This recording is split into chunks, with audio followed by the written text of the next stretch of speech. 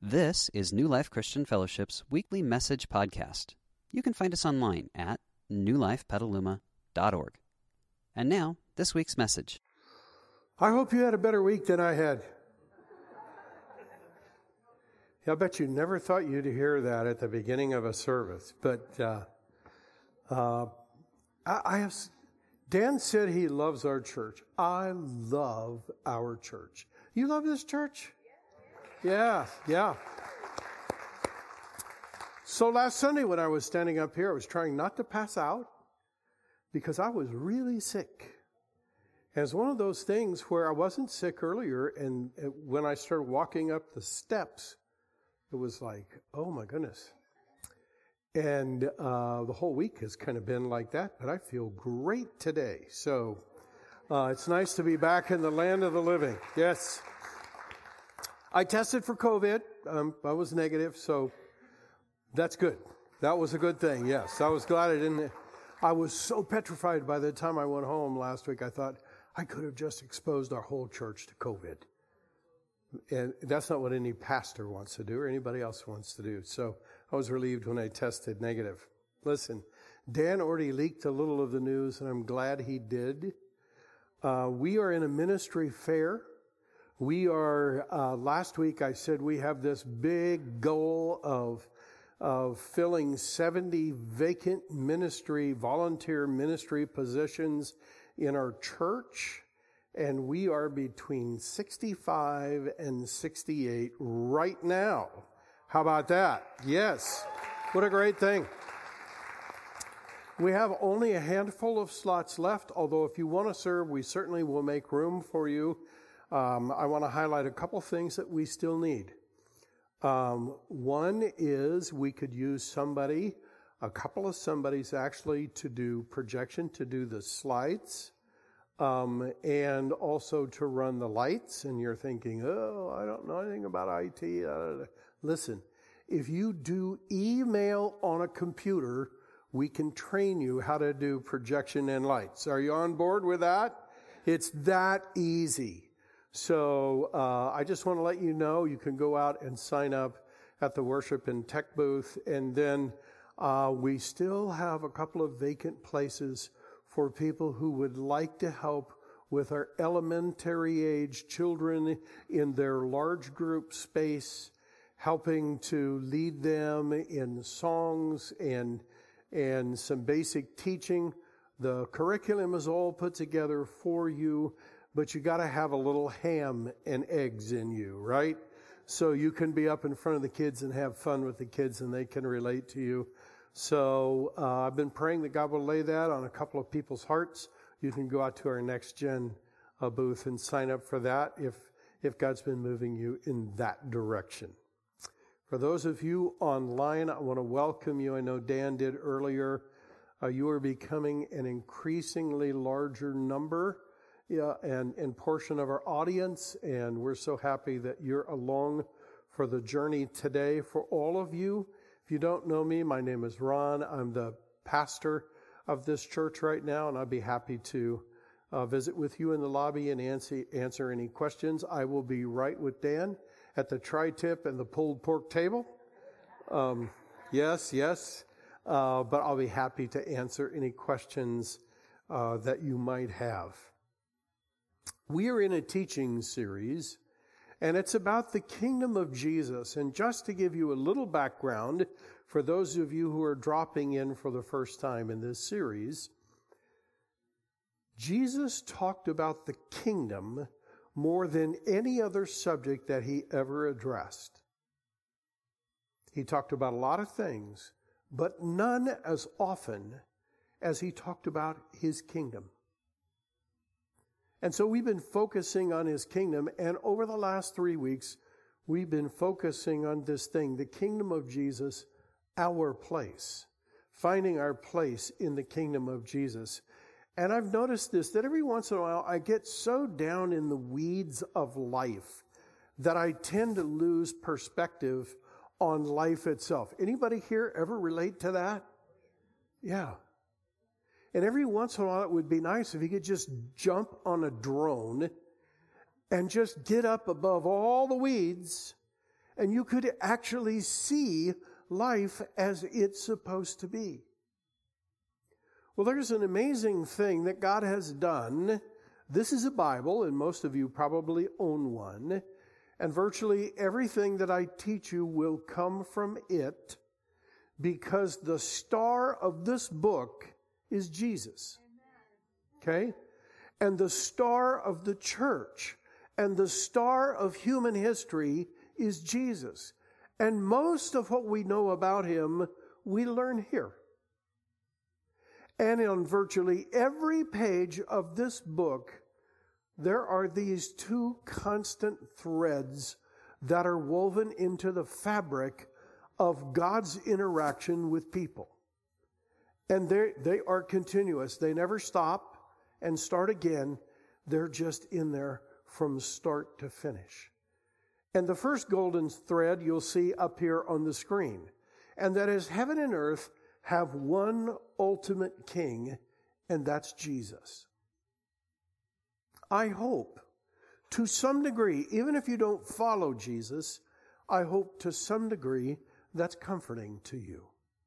Because as I look at the leaders of our world, I'm not ready to sign my life away to any of them. And probably none of us are ready to do that.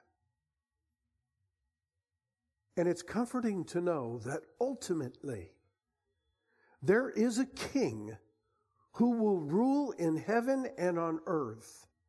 And he's unlike any king you and I have ever met or ever read about. He is the ultimate king.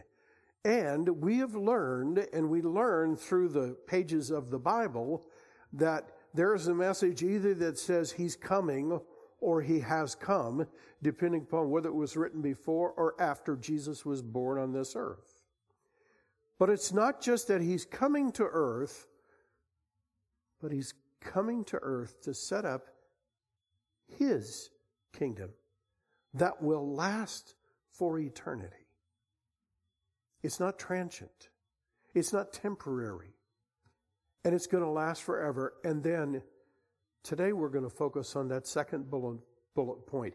He has prepared a personal place, not a generic place, a personal place for each of us in his kingdom. That's the first golden thread that weaves its way all the way through Scripture. Let's look at golden thread number 2, and it is each of us has been created in the image of God. And I want to just pause right there. God wants you to know that you're not just the highest or the most intelligent of the creatures that roam the face of the earth.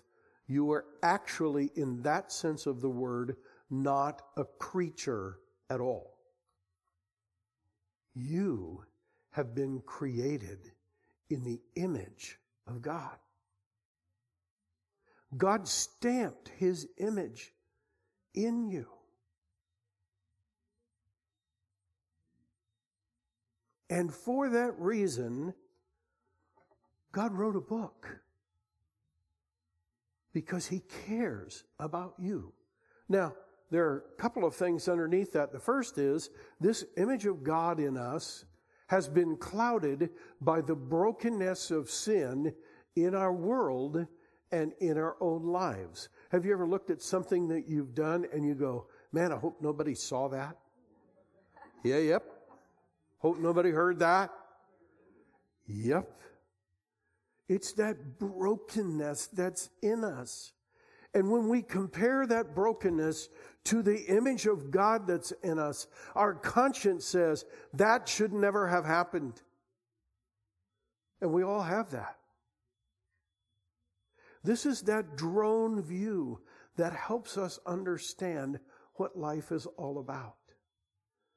But the second bullet point underneath there is really important. Through Jesus and his kingdom. This is why Jesus talked about the kingdom so much. Through Jesus and his kingdom, God is redeeming us and awakening his presence and power in our lives.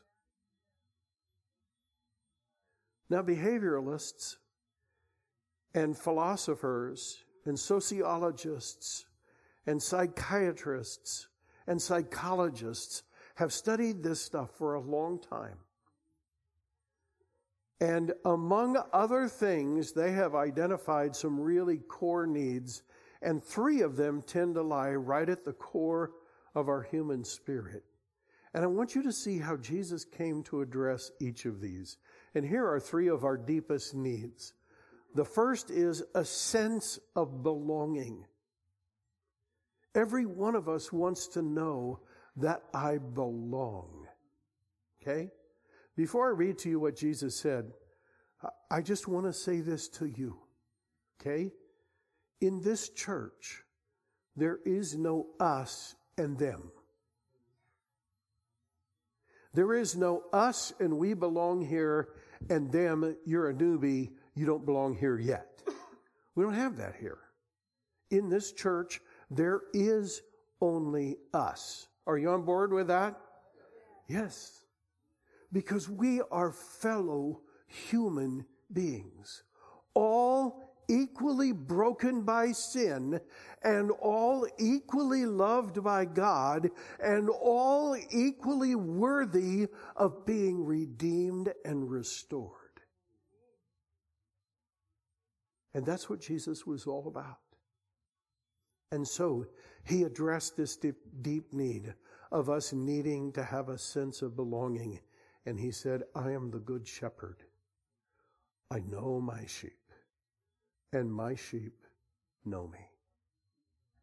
Jesus is saying, there's a place in my kingdom so personal and so powerful that I get to know you. And you get to know me. Not just know about me, not just be taught about me, not just hope to see me someday after you die, but in my kingdom, there's a place where you, my friend, can get to know me, Jesus, the ultimate King of the world. A second really deep need is this. We want to know that our lives matter. That when we pillow our head for the last time, that the people who gather around us will not just tell funny stories about the stupid stuff we did, but they will talk about how our life made a difference in theirs. Because we all have a sense that we want our lives to count. So what's your life worth? Jesus said this, I'm the good shepherd. I laid down my life for the sheep. Jesus says, even if you're not sure what your life is worth to you, here's what it's worth to me. I will lay down my life for you. Yeah. The third, we all have this intuitive sense in us that there has to be something beyond death. That the Bible writes it like this, God has put eternity in our hearts. That there's something in us that says there has to be something after I die. In other words, I just can't settle for the fact that my life is temporary. What is done is done. It's not actually done.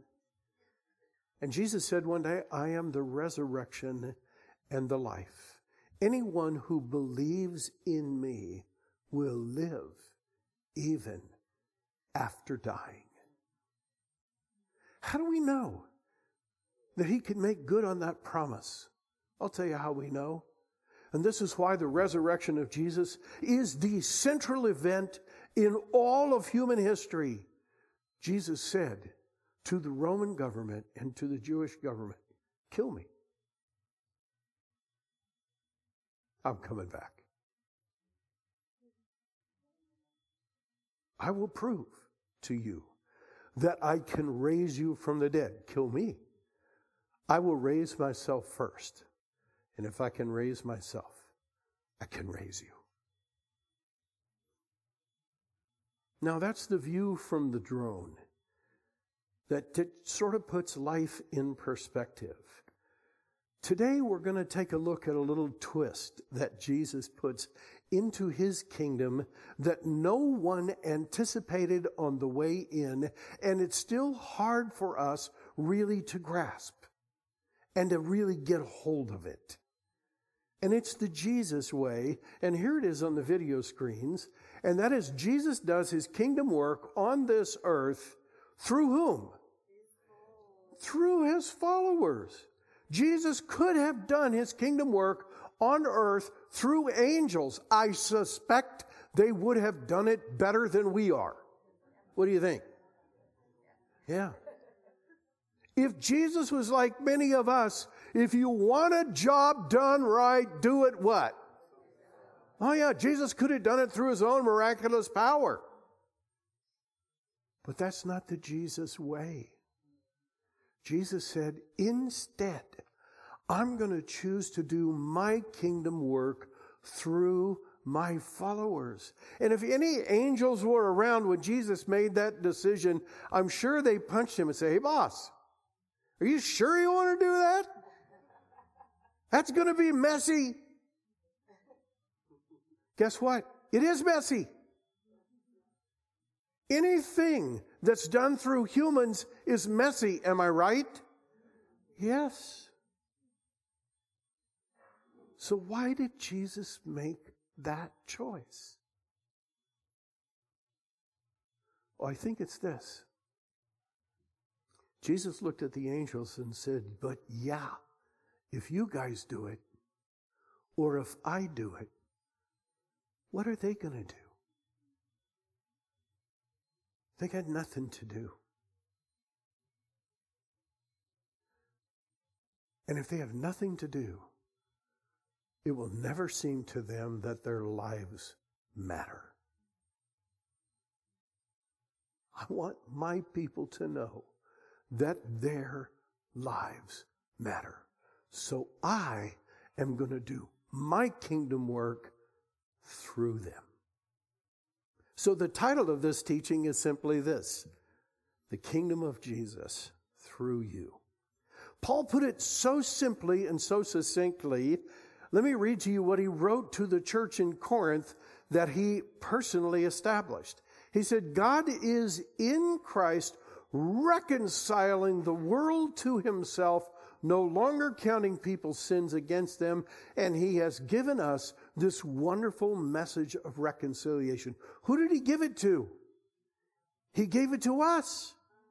And then, just in case we missed that, he says it a little clearly in the part that I've highlighted. So, we are Christ's ambassadors.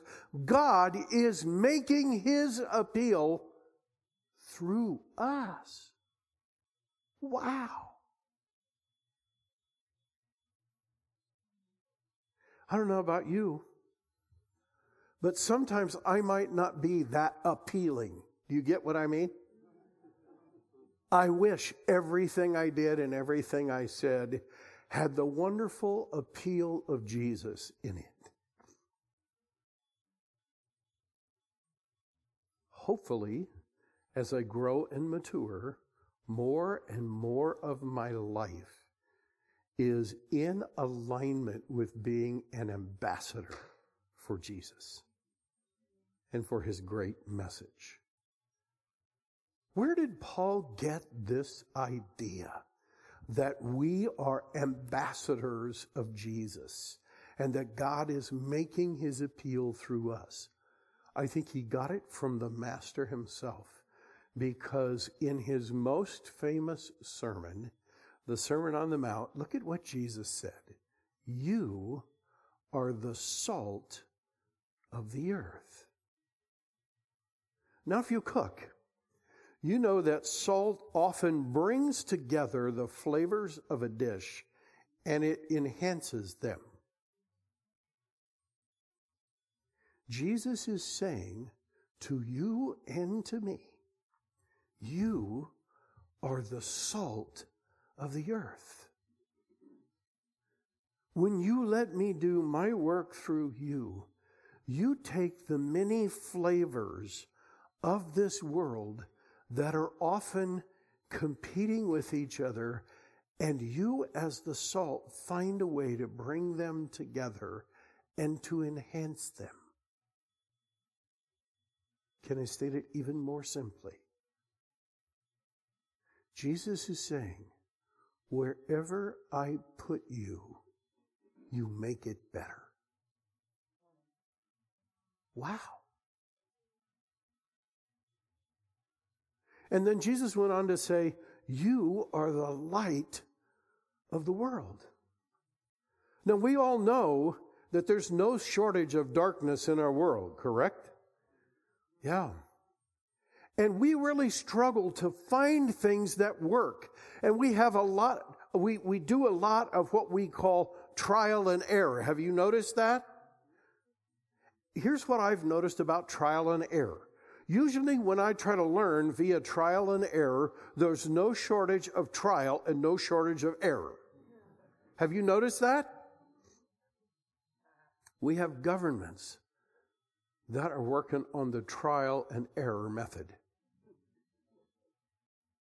I'm pretty sure that most of the people in Washington, D.C. seem to be on that agenda. Because as human beings, we're in the weeds. And it's God who looks down. And if we could learn to trust Him, He would enlighten us. Now listen, Jesus said, you are the light of the world.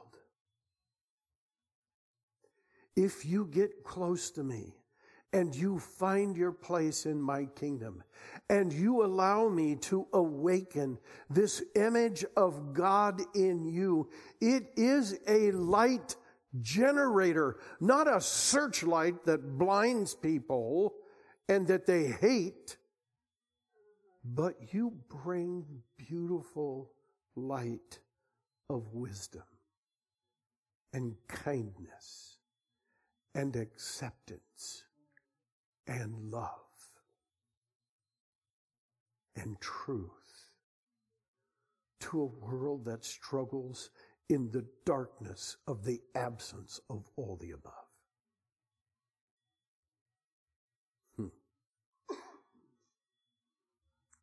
So that's why Jesus didn't do the work himself or have angels do it, because he wanted us to be salt and light in this world. But there is an additional twist. Not only did Jesus come to establish his kingdom on this earth, and not only did he say, I'm not going to do the work myself because I want your life to make a difference, so I'm going to invite you into this kingdom and I'm going to do my kingdom work through you. And I know it's messy, but it's going to be so good for you and so good for the world. Jesus, well, take a look. Jesus does his work in us as we allow him to do his work through us. Wow. If you want to be changed, if you want to live your very best life, if you want to live life to the full as Jesus said you could, when he said, I came that you may have life and have it to the full, if you want to experience all of that, the single best way to experience that is to volunteer in the kingdom of Jesus, because as you allow God to do his work through you, he begins to work in you.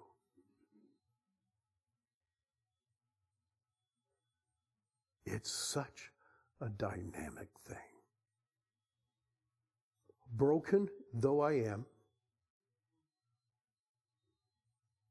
insecure as I am sometimes, unsure of my way as I am sometimes, unskilled as I am in some areas where God calls me, there's an amazing thing that happens when I put my hands in the air and I say, God, whatever you call me to do, I'll do.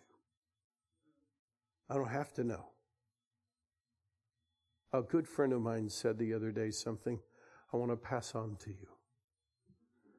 You don't have to see the whole staircase to take the first step.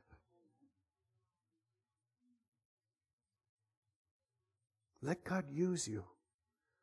And as He uses you, He begins to transform you.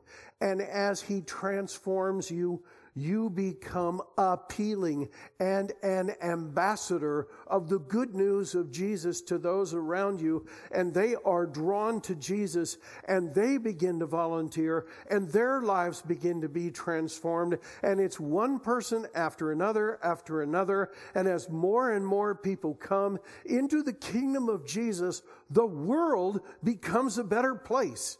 Does that make sense? Yeah, that is the plan. That is Jesus' plan. Now I'm going to wrap up this teaching, and I know it's shorter, and some of you are thinking, what happened to you? Okay? I have people out there taking bets on the over and under, whether I can end early or not. So there you go. I know. I want to read a passage, and then I'm going to lead us in a prayer. Okay? I want you to catch the import of this passage because it wraps it all together. Take a look. Paul writes to the people, his friends at Ephesus, and he says, God is so rich in mercy, and He loves us so much that even though we were dead because of our sins. You know what he's talking about? That image of God in us that was so broken and tarnished and covered by the brokenness of sin that it was largely dormant in our lives. We were dead on the inside. He said, He gave us life. He awakened that image of God in us when He raised Christ from the dead. Now listen, it's only by God's grace you have been saved. He's going to come back to that in a minute. For He raised us from the dead along with Christ. Put a pen right there. About 4 times a year, we do a baptism service at New Life. And I think we're going to do one in the beginning of December. So it's a little ways away. But if you've never been baptized as a believing adult, I want you to see that passage. He raised us from the dead along with Christ. Baptism actually is a symbol that pictures that. And in this church, we put people clear under the water because that seems to be how Jesus and the people in the Bible did it. And it's a beautiful picture. The Bible says we are buried with Christ. And we are raised with Him to this new way of living where we are raised with Christ and He brings to life that image of God on the inside of us. And then He goes on to say, and He has seated us with Him. Does that sound like you got a place? You got a place to sit. That's pretty good. Seated us with Him in the heavenly realms because we are so cool and we work so hard. No, that's not what it says. Because we are united with Christ Jesus. And just to get that a little clearer, look what he says next. So God can point to us in all the future ages. I don't even know what that means. But God can point to us in all the future ages as examples of the incredible wealth of His grace and kindness toward us. Listen, friends, religion, every religion in the world, with the exception of Christianity, is all about what you better do for God. But not Christianity. Christianity is cut from a completely different cloth, because the central message of Christianity is not about what you better do for God. It's what God has already done for you, and now offers it to you as a gift. He goes on to say it. It's about his incredible wealth of his grace and kindness toward us, as shown in all he has done for us who are united with Christ Jesus. God saved you by his grace when you believed, and you can't take credit for it. It's a what? It's a gift from God. Salvation is not a reward for the good things we have done. Thank goodness. Wouldn't you hate to go to church if everybody was comparing what they had done for Jesus to see who was the biggest and the best and the greatest here? It would just take all the joy out of church. Salvation is not a reward for the good we have done, so no one can boast about it. And here's the beautiful bow that the Apostle Paul puts on this passage. For we are God's masterpiece. You want to know that your life matters? Friend, you are God's masterpiece.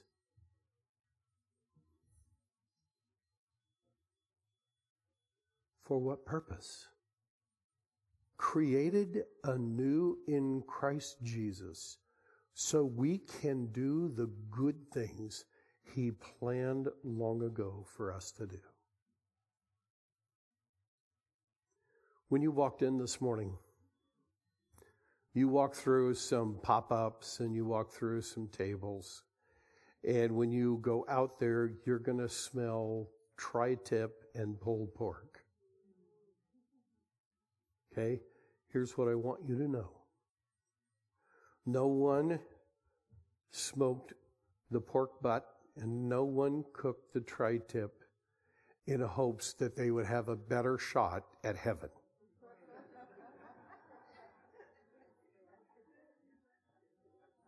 Okay?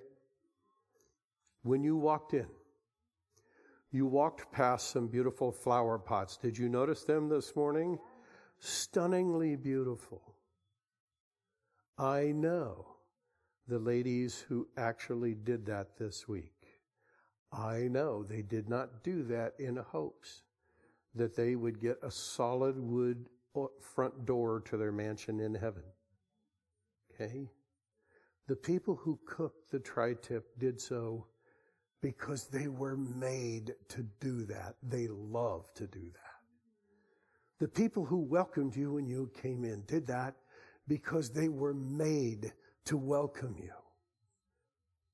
The ladies who did the pots did that because I'm pretty convinced they were made to garden, because their garden is spectacular. Okay? The people who led us in worship this morning lead us in worship because they were made to do this. I would like to think that even what I'm doing right now, I'm doing because I was made to do this. When we find our place in Jesus' kingdom, we get to do what we were made to do. That's why we have offered 70 slots for you to volunteer. It's not just so we can get the work done. It's because we want to invite you to step into your place in the wonderful kingdom of Jesus. Are you on board with that? Yeah. Listen, I want to lead us in a prayer exercise at the end. So I want to invite all of us to stand up, if you would, please.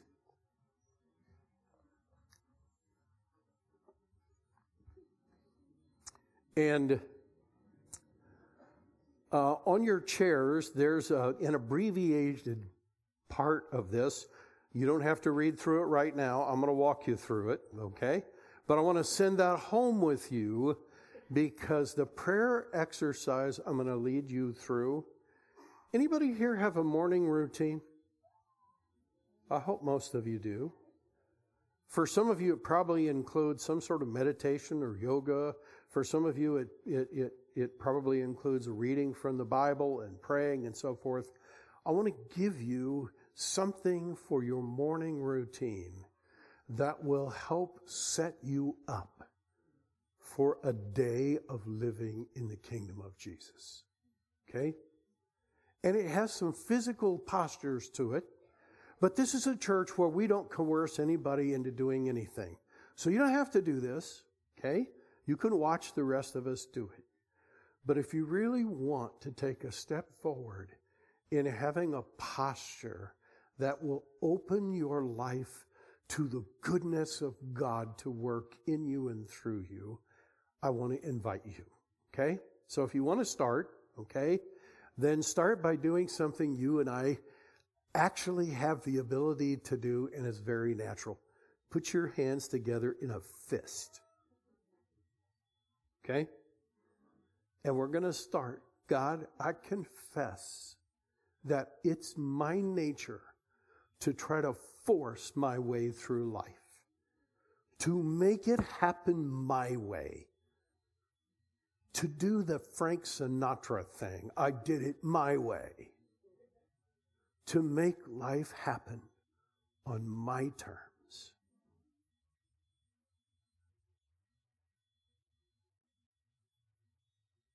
Now let's change our posture with open hands. But this morning, I choose a Jesus posture. I choose a posture of an open hand. I choose a posture of surrender to you. I want to pray, God, what Jesus prayed in the garden, not my will, but yours be done. And I acknowledge in this day that what you have planned for me is infinitely better than what I could have planned for myself. I surrender myself to you. Now take your hands and put them in a different kind of fist. Not a fighting fist, but sort of a tight-gripped fist. God, I confess it's my nature to try to get all I can and hang on to it as tightly as I can. It's my nature to think that what I have is my own, it's my possession, and it's for me. Now open and relax your hands with a little downward tilt. But this morning, I choose a Jesus posture. One that's open-handed. I release the ownership of all that's been entrusted to my care and recognize it's not actually mine. At best, it's temporarily mine. God, I want to live open-handed in a close-fisted world. To live with generosity toward all. Now you can fold your hands across your chest.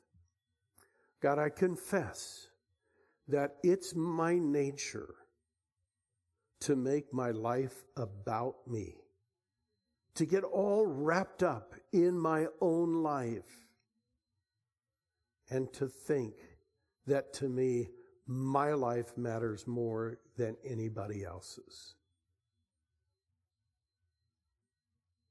Now you can just open your arms. God, this morning, I choose a Jesus posture. My arms are open. I want to live on mission. I want to live as an ambassador of Jesus. My arms are open to the struggling, to the lost.